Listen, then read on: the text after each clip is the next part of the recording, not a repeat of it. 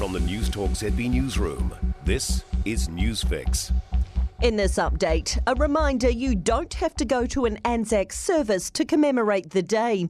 Thousands of New Zealanders across the country bundled up to attend dawn services this morning, the first for many since the pandemic began. RSA National President BJ Clark says there are small cenotaphs in nearly all communities. Grab your poppy and take it along in, a little period of reflection and lay your poppy at that cenotaph. That would be a wonderful tribute to those that have served. Auckland's mayor's in the middle of a busy Anzac Day schedule. He's attended the dawn ceremony at the Domain this morning and will deliver the keynote address at the Onehunga service at 10 o'clock.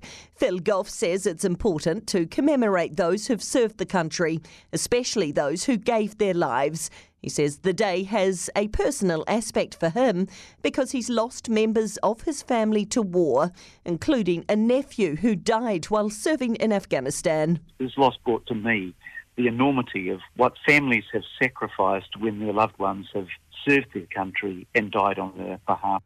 Emmanuel Macron has addressed a large crowd of cheering supporters in Paris after his presidential win.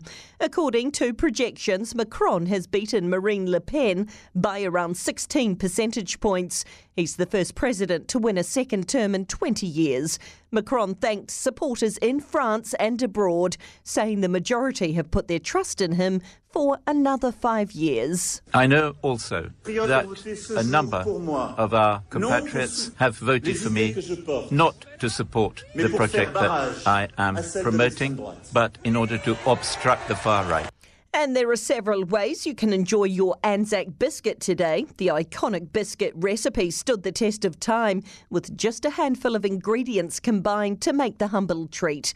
Baking New Zealand President Bernie Sargru says those wanting to add something to them could consider making icing and creating an Anzac biscuit sandwich.